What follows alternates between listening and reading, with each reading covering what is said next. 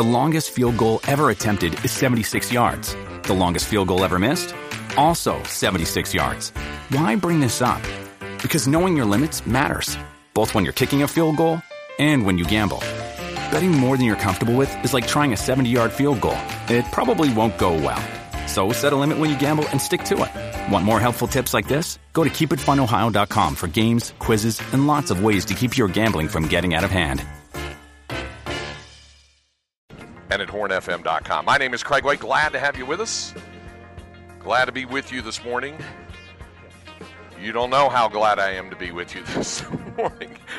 I know you've already heard some of the Cliff's Notes of my adventure on I-35 today. We're going to save that for Inconceivable. I'll get to that.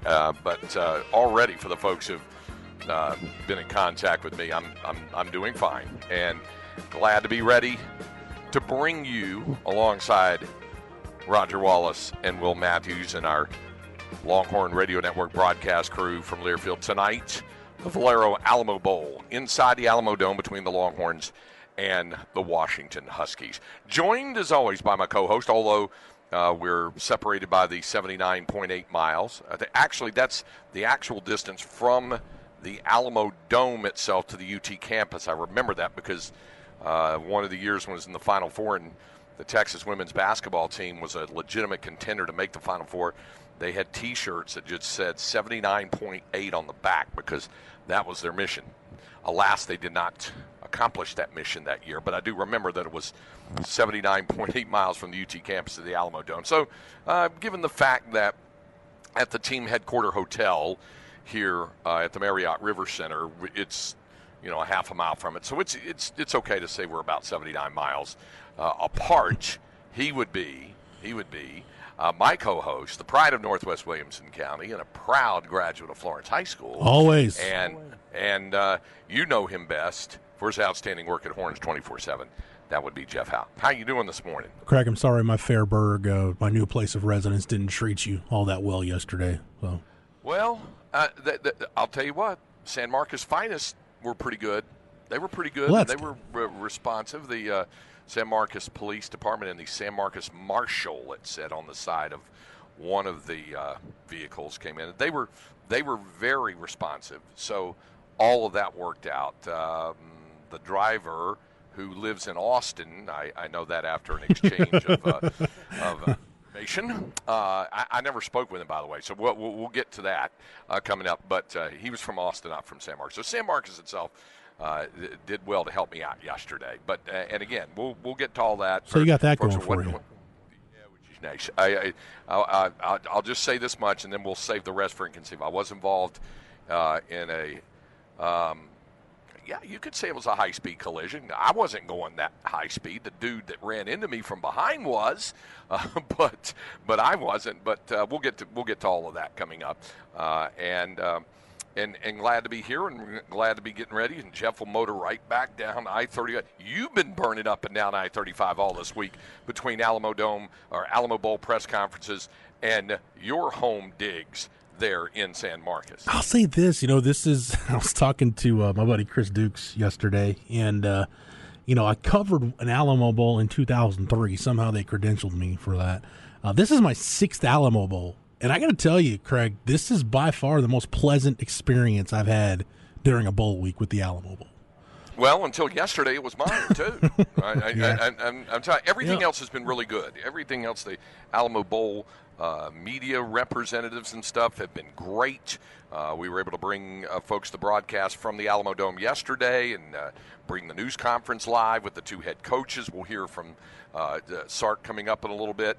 But you're right. The Team Hotel, but both of the hotels down here have been very, very accommodating. This town is with all due respect, and there's plenty of due respect for our good friend Jeff Traylor, who is the voice and the heartbeat and the eyes and ears and the very soul of the UTSA Roadrunner football program. He is all of that, and what he's done with that program is remarkable. With all due respect to him, since they're not playing and the Longhorns are in their town, there's lots of Longhorn fans down here, and I had tweeted out a picture of that flag on top of the old tower building there that was a Texas flag, and that brought about some umbrage from some UTSA fans. You guys don't have this town. You don't have another place. Oh, yeah? We'll take a look, blah, blah, blah. And it was all of that. Hey, listen, Austin, Texas is the home of the University of Texas. But there's nothing wrong with them taking up some temporary residency since Christmas Eve down here to get ready for a bowl game, because we do know, in addition to everywhere else in this state, there are large collections of Texas X's and Longhorn fans, and San Antonio probably has about as many as just about any of the major markets, including Dallas and Houston, outside of Austin. So yeah, you're right. I mean, there's plenty for Longhorn fans to get excited about, and the chance to finish the season on a really nice note tonight. Texas is playing in the Alamo Bowl, and last night Mac Brown coached in the Holiday Bowl, so all is status quo in the college football world. Yeah. Right now, bowl season. Hey, Craig, real quick, I do want to direct everybody to Horns 24/7, because there's 2 articles I've got up right now that we won't be able to really get into today, but I did 2 kind of long-form, in-depth pieces. One on Jaylan Ford, his season, his rise, and kind of what's next for him. That piece is up on the site, as well as a long-form piece on Ja'Tavion Sanders, just how much patience and hard work and buy-in took him from kind of a toolsy 5-star athlete out of Denton Ryan to being a complete tight end, and the long awaited answer Texas has looked for at that position long before Sark set foot on campus. So those 2, one story on Jaylan Ford and one on Ja'Tavion Sanders up at Horns 24/7 right now. As a matter of fact, Jaylan Ford's mom replied on Twitter saying the article was nice. So I appreciate that a great deal. Nice. Okay. So there it is. Want to make sure folks can avail themselves of that. Go to horns247.com to have the opportunity to do that. Okay. Like I said, there's some other thing. We have a Longhorn notebook, and the Longhorn notebook this morning, Jeff. You're going to get into keys, right? Yes, 2 notebooks. First one will do 3 matchups to watch tonight in the Alamo Bowl, and then the second notebook, 3 keys to a Longhorn victory. Very good, very good. So there's that. We do have a little bit of sound I want to get to here in the first segment, and again, this happened on our watch yesterday during the news conference that we brought to everybody live from the Alamo Dome. But there were a couple of things that stuck out to me when I went back through and I listened, even as I got back to the hotel pretty late last night after all of the stuff that happened on 35. When I got back, I went back through and went through the whole news conference again and listened to some things. And there were a couple of things that I thought were pretty noteworthy, but I think we talked a little bit about them yesterday. But one of those was something, and I used it this morning in the Craig Way report this morning. But in case folks didn't hear that, I thought it was interesting because it's brought about a great deal of conversation.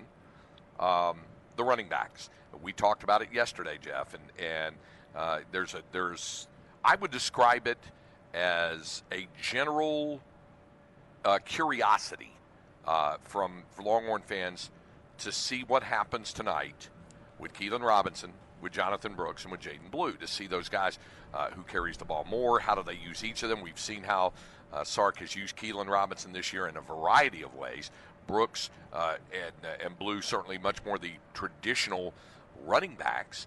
And this was one of the questions that was put to him, is that how is he planning to use the running backs, and does he plan to use all 3? And Sark was ready to answer in the affirmative. Yeah, all 3 of those guys will play. Obviously Keelan is not a young guy. Keelan's a veteran player for us. He's been with me his true freshman year when he was at Alabama, so I think he's very comfortable systematically with what we do. Obviously just hasn't had the opportunities, but when he's gotten his opportunities, he's been an explosive player for us. He's provided a lot of versatility to our offense. Jonathan, in the opportunities he's had from a year ago to this year, every time he's got out in the ball. He's played well for us. And then we're obviously all really excited about Jaden Blue. He's a guy that's probably matured as much or more than any of our true freshmen from spring ball till now. So we're fortunate. It's a talented group. Now they're going to get their opportunity to go play and play at a high level against a good team.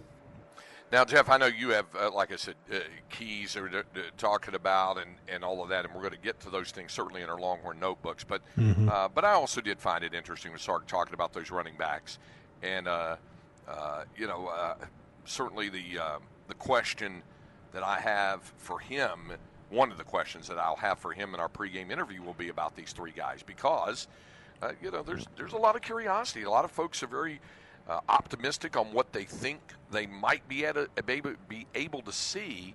It's just what makes it all the more fascinating is those three guys, a true freshman, a redshirt freshman, and a junior, are being asked to step in and fill a void of 2,500 rushing yards this season. But I do think on one night, one or more of those guys are capable of having a big night. Well, you're going to need to run the ball, Craig, for two reasons. I'll get into another interesting number, but Texas is 5-0 this year when they run the ball at least 40 times. They ran it 50 times against Oklahoma, 43 against Iowa State, 40 against K-State, 57 against Kansas, 48 against Baylor. Now, what you don't have is your margin for error shrinks. And it's nothing against Keelan Robinson, who on a per-touch basis has been your most explosive player on offense this year, or Jonathan Brooks, who, like Sark said, we've seen every time he's touched the ball, he's been productive. It's not a knock on those guys.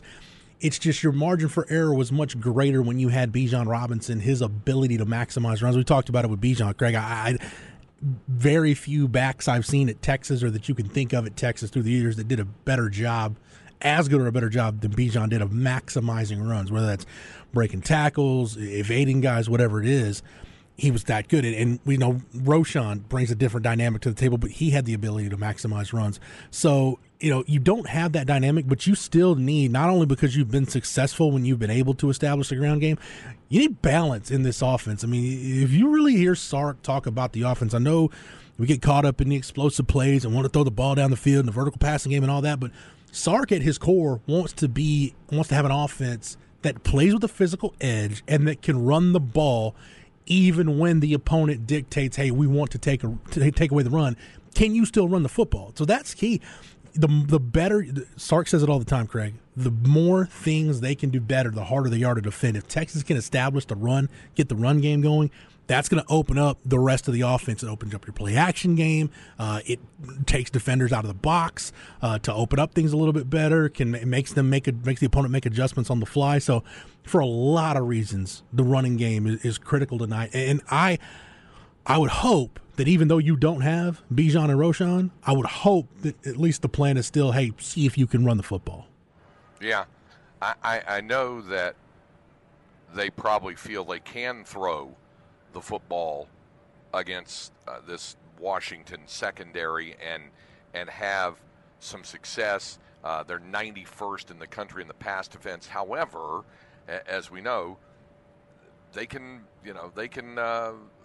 rush the passer. I mean, you got Jeremiah Martin, the A&M transfers, got 8.5 sacks.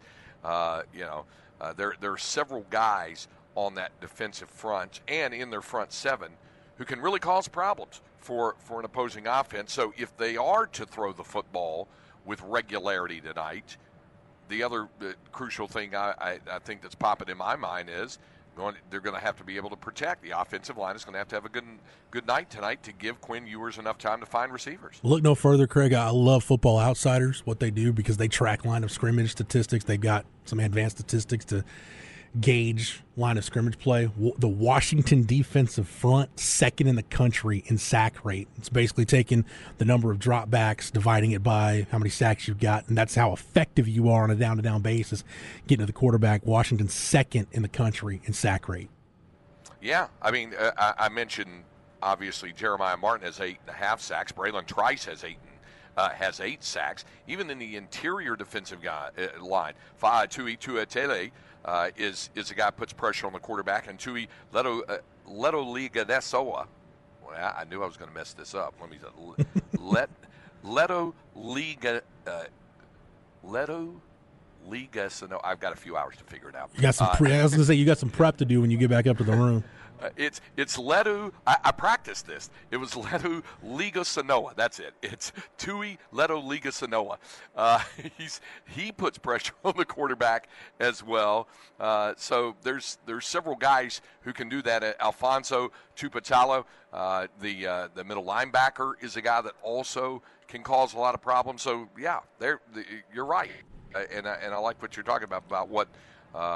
Pro Football Focus outlines in terms of the Husky defense and how the Longhorns have to be prepared for that. So Kyle Flood made a really good point, and I don't think this should be lost on anybody. Made a really good point in the press conference on Tuesday. Washington is one of the few defenses Texas has faced this year. Alabama's definitely one of those defenses. Iowa State's one of those defenses that can really just play you in a straight-up base defense and have success just because they're that good. They don't need to get super exotic. At least they haven't to this point. They don't need to get super exotic and throw a lot of junk at you to be successful. So that's something to watch too, that trench battle. Craig, can Texas get Washington to the point where they feel like, all right, maybe we need to mix fronts, maybe we need to stunt, do some different things. You can't just play Texas, go against this Texas offensive line playing straight up. Yep, absolutely. So that's what's going to be one of the things to watch as well. Obviously, the things that Jeff's going to outline are going to be important here in these two Longhorn notebooks. And then in our pregame tonight, Roger and Will and I also outlined we'll break it down into three specific and separate keys. There could be many, many different keys to this game tonight, but we'll break it down into three separate ones that we look at as well. So I like what you said about with regard to your piece on Jatavian Sanders. The way that the guys blossomed.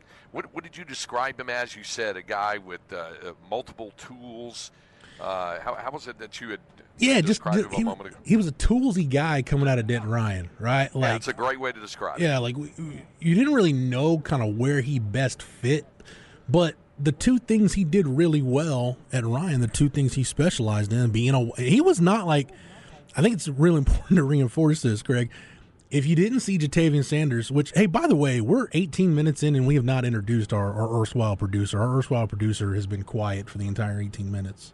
Well, I've kept him busy because I sent all kinds of stuff to him last night because he's helping me prepare for the network broadcast. You know, when you hear the produced broadcast open, it has dramatic music and highlights and sound bites and stuff. And when you hear the opposing coach feature and the things he talked about, when you hear several of the things, yeah, that's Jonathan John Donaldson. That's J.J. Donaldson. We know him as Snoop Daniel. That's his touch on the broadcast. He has his fingerprints all over, at least our pregame show anyway. How you doing this morning, Snoop? I'm good. No, this is a big day. I'm taking a back seat. I'm a fan as well. I think a fan is kind of like has a bad moniker these days. Have you seen that, Jeff Howe? If you get called a fan, it's kind of like a diss. With Kizik Hands Free Shoes, motion sounds something like this. Kizik helps you experience the magic of motion. With over 200 patents and easy-on, easy-off technology, you'll never have to touch your shoes again. There are hundreds of styles and colors, plus a squish like nothing you've ever felt. For a limited time, get a free pair of socks with your first order at kizik.com/socks. Like for a media member?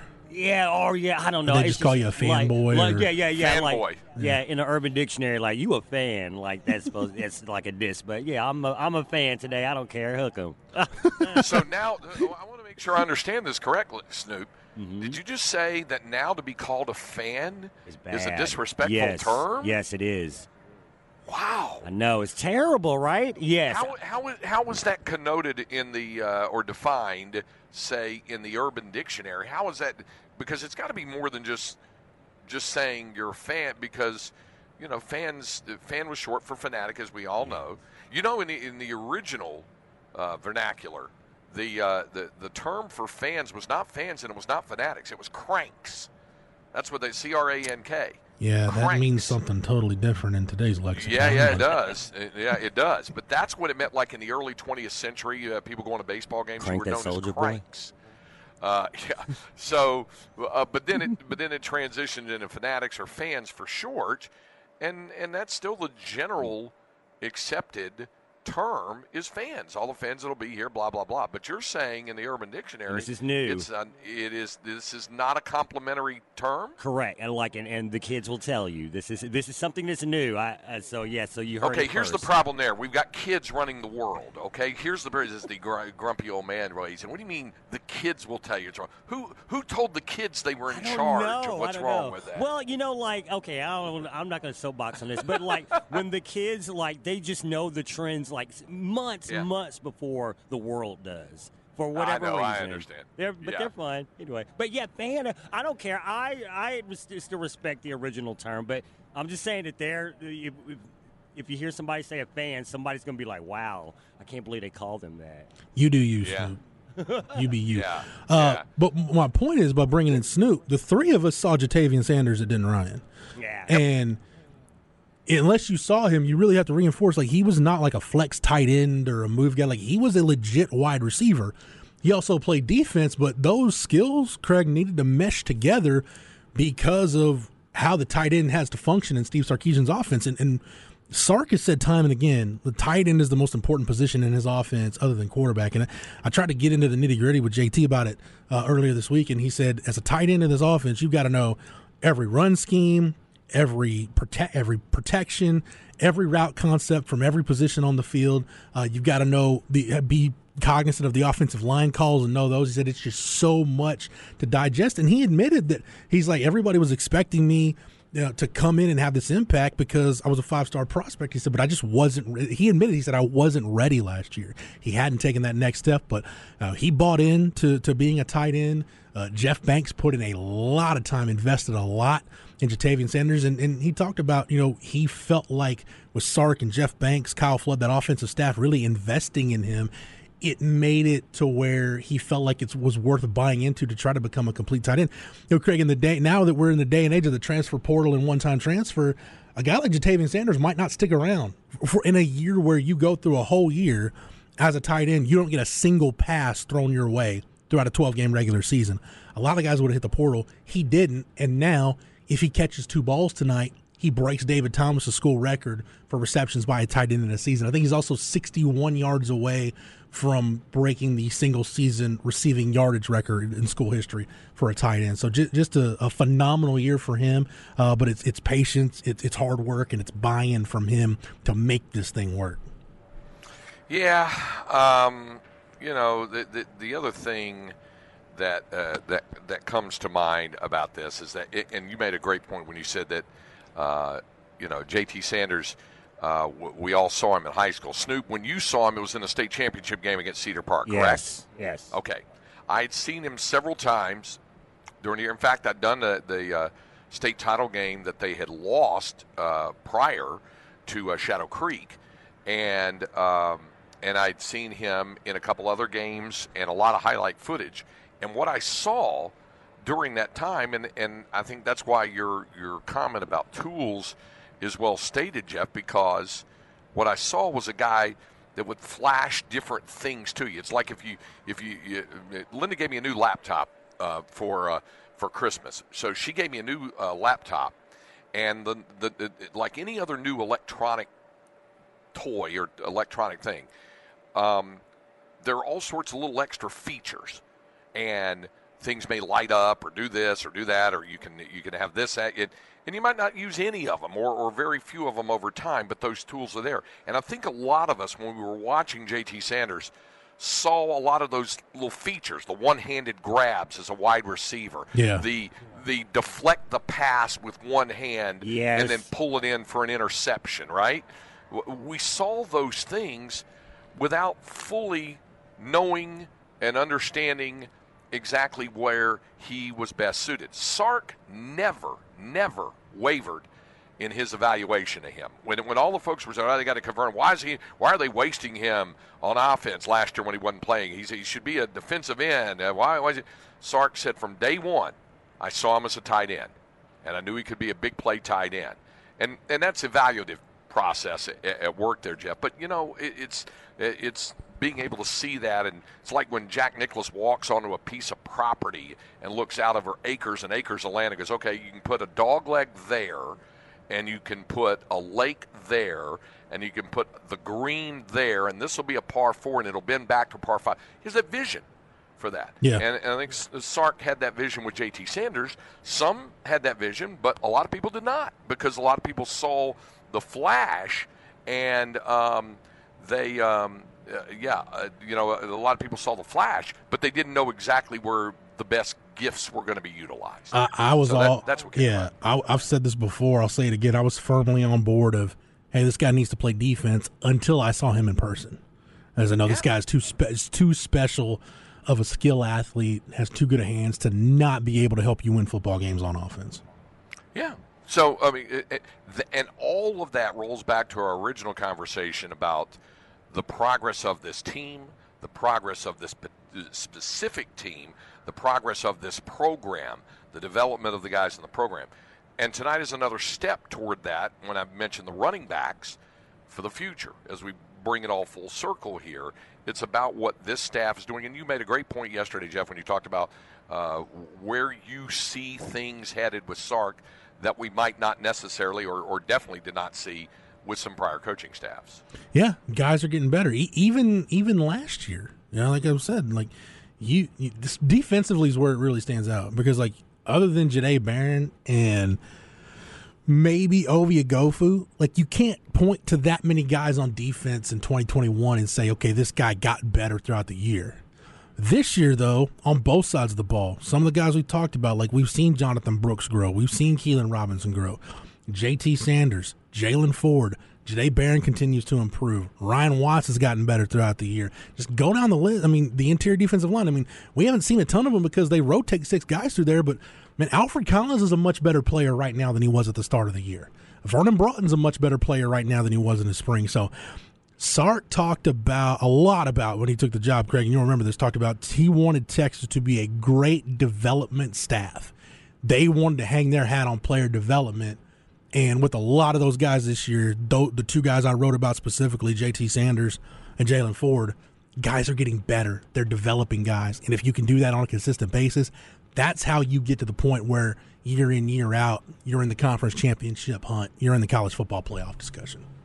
That's where the next step hopefully will be taken for this program tonight in the Alamo Bowl. All right, up next, we will have Jeff's first hour Longhorn Notebook. We do have Inconceivable. Yes, the I-35 wreck is part of it, but there's a couple other inconceivable items we'll get to as well. Next hour, we'll hear more from Sark. Getting you ready for the Alamo Bowl. There's a lot of other things to talk about. We'll do that as well. Craig way down here at the team headquarter hotel. Just waved hi to Gary Patterson. He's walking by and said hi, and then saw PK walking by upstairs. So the team is finished with their breakfast, and they have their own individual meetings leading up to all of this. So they'll do that and head on over. Was Coach P walking around with his guitar? I saw he had it at the little festivities the other night. No, he did not have his guitar with him. He was just walking through and gave me a big wave from across the atrium where I'm sitting doing the program. Aaron had a good setup here for bringing folks his half of B&E from down here, and we're doing the same thing here from the team headquarter hotel in San Antonio. More of Light the Tower to come here on the Horn, 104.9, 101.9, AM 1260. We're live, local, and digital on the Horn app and at Horn.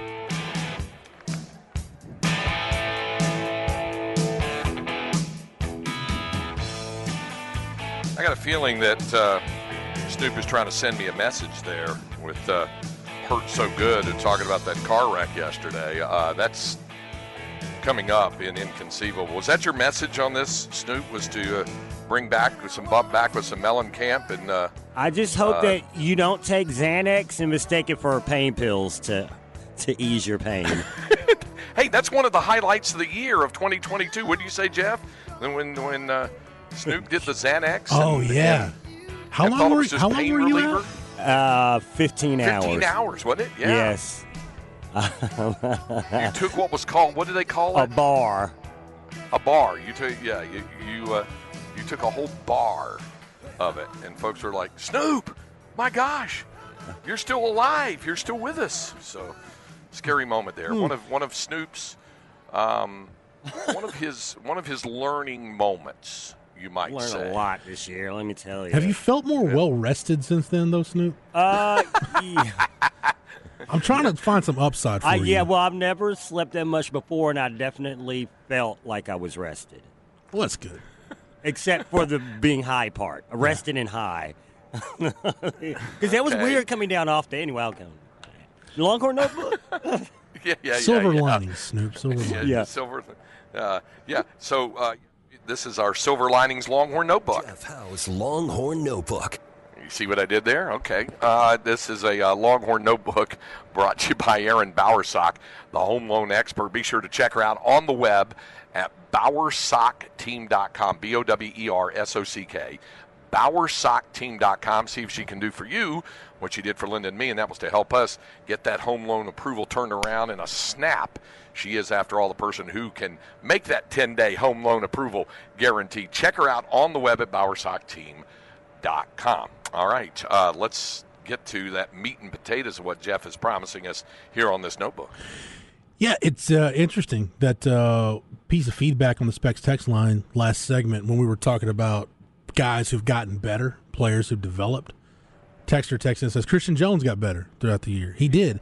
And that's my number one matchup, is the Texas offensive line against the Washington defensive line. I wouldn't go the other way, Craig, because the Texas defensive line has been one of the best in the country this year. They've consistently been good throughout 12 games. With the exception of that first drive in the Kansas State game and maybe the last 8 minutes or so of the TCU game, nobody consistently won against this Texas defensive line. They were really good throughout the year. And so Washington's offensive line is good. I'm just not expecting them to just come out and, roll Texas off the ball and consistently reestablish the line of scrimmage. No knock on Washington.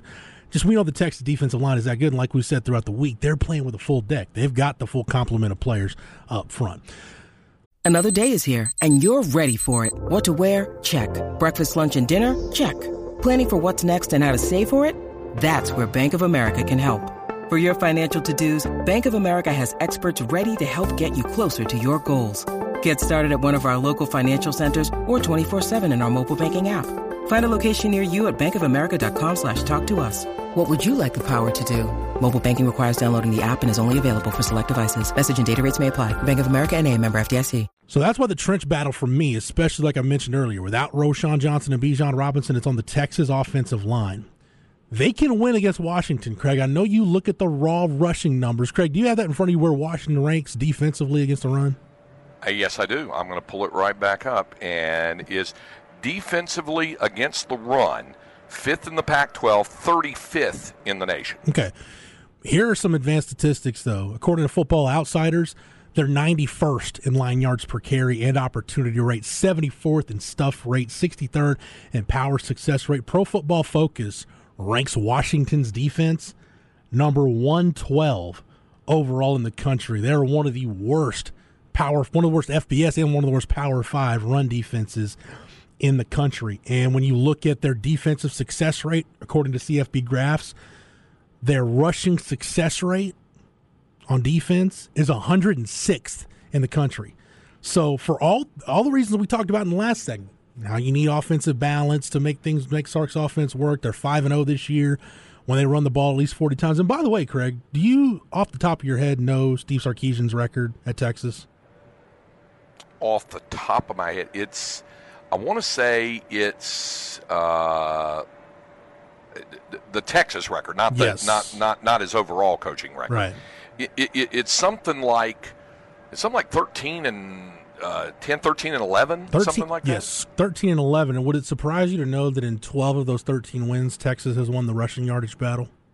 Well, there you go. So they've got, and like we said, Washington's defensive line, according to Football Outsiders, second in the country in sack rate. So the Texas offensive line, it's going to be on them to protect Quinn Ewers, help these inexperienced running backs. Keelan Robinson's experienced, but the West Virginia game last year is the only game where we've really seen him be a tailback when you had Bijan or Roschon out with injuries. So limited experience for Keelan as like a full-time tailback. So a lot's going to be on the offensive line to succeed. Matchup number 2, Craig, Diamante Tucker-Dorsey against Michael Penix.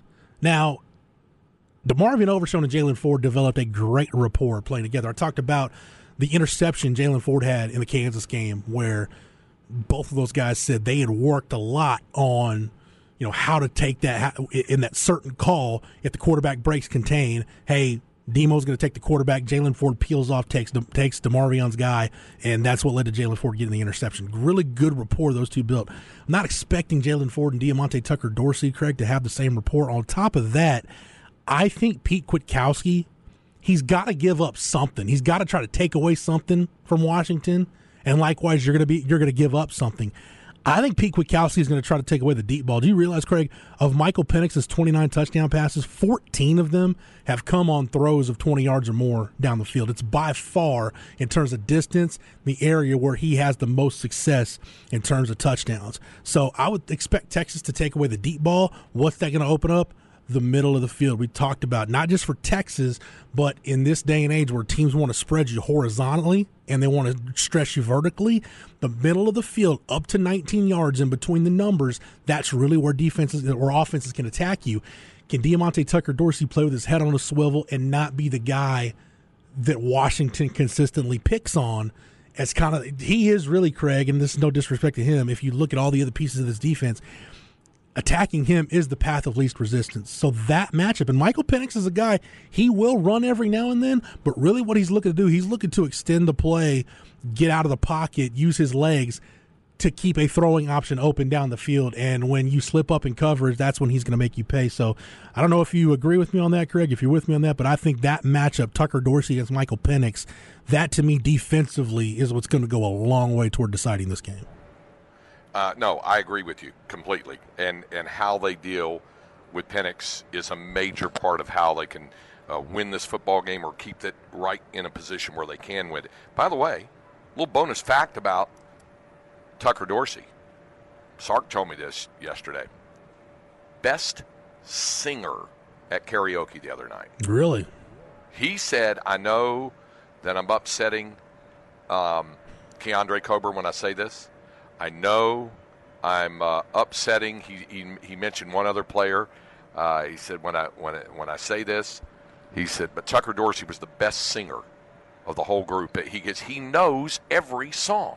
Because it was amazing. He just knew every song. Whatever song would go up, he could do it. He could launch into it and do it well. So you got that going for him too. Which is nice. Something else. That.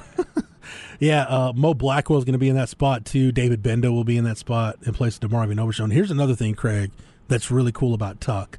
He put out a message on Twitter a few days ago, saying they're in a tight spot. His mom needed help, some help covering medical bills. His goal to raise money was $60,000. He raised that in 24 hours with James Madison people, Texas fans, donating to the cause. So shout out to everybody that helped Tuck and his family out in a tight spot. That's really cool to see. $60K, Craig, in less than 24 hours. Every year, Jeff, I know you know this, every year there is a University of Texas, at least one, and usually far more than that, but there's usually at least one University of Texas student athlete in every sport, who can only, through his eligibility, give 1 year of himself to the school, but who makes the most of that 1 year and does an awful lot. And Tucker Dorsey's one of those guys. When called upon, and he obviously wasn't always on the field at times when they were in that nickel look, or if they're going with one less linebacker, and DeMarvion Overshown and Jaylan Ford were having the types of seasons that they had. But when he was out there and asked to perform, I mean, he's graded out very high. The coaches were very pleased with his work, and I think it's significant that you point him out as one of the key matchups there against Michael Penix. And also just a great program guy. Mm-hmm. And all of these sports, that's one of the stories I really gravitate to and like best about broadcasting the games, is getting to know some of these guys and women on with women's basketball or softball who have 1 year to give to the program, and they don't waste it.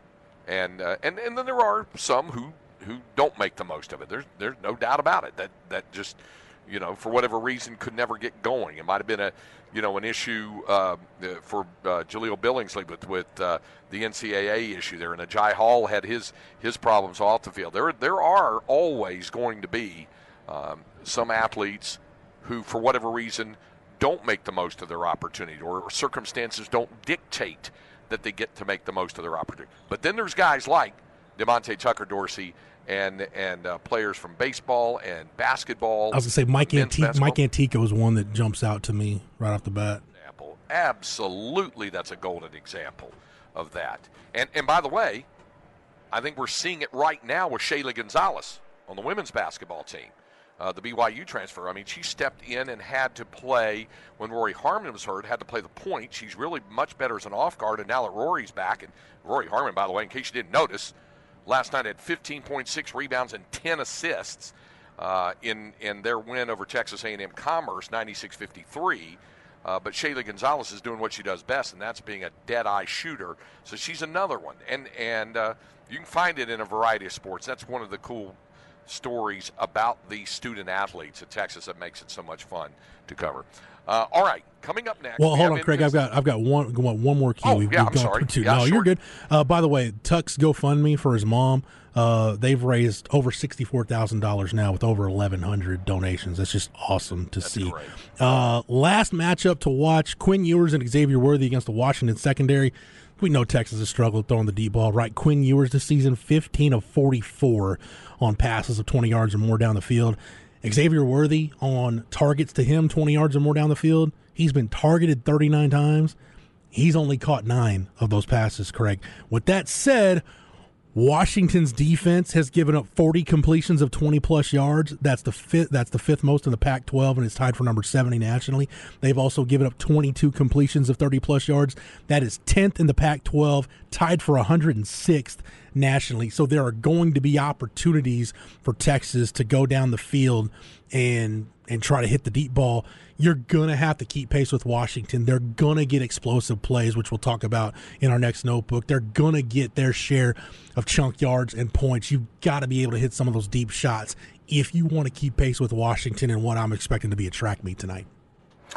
You know, a number that Pro Football Focus could not possibly have, because this doesn't it involves to this point zero statistics from his college time. But it'd be really interesting to see, because I know from personal experience from seeing it, and that number is, how well does Quinn Ewers perform in domed stadiums? Because I can tell you, in domes, he lit it up.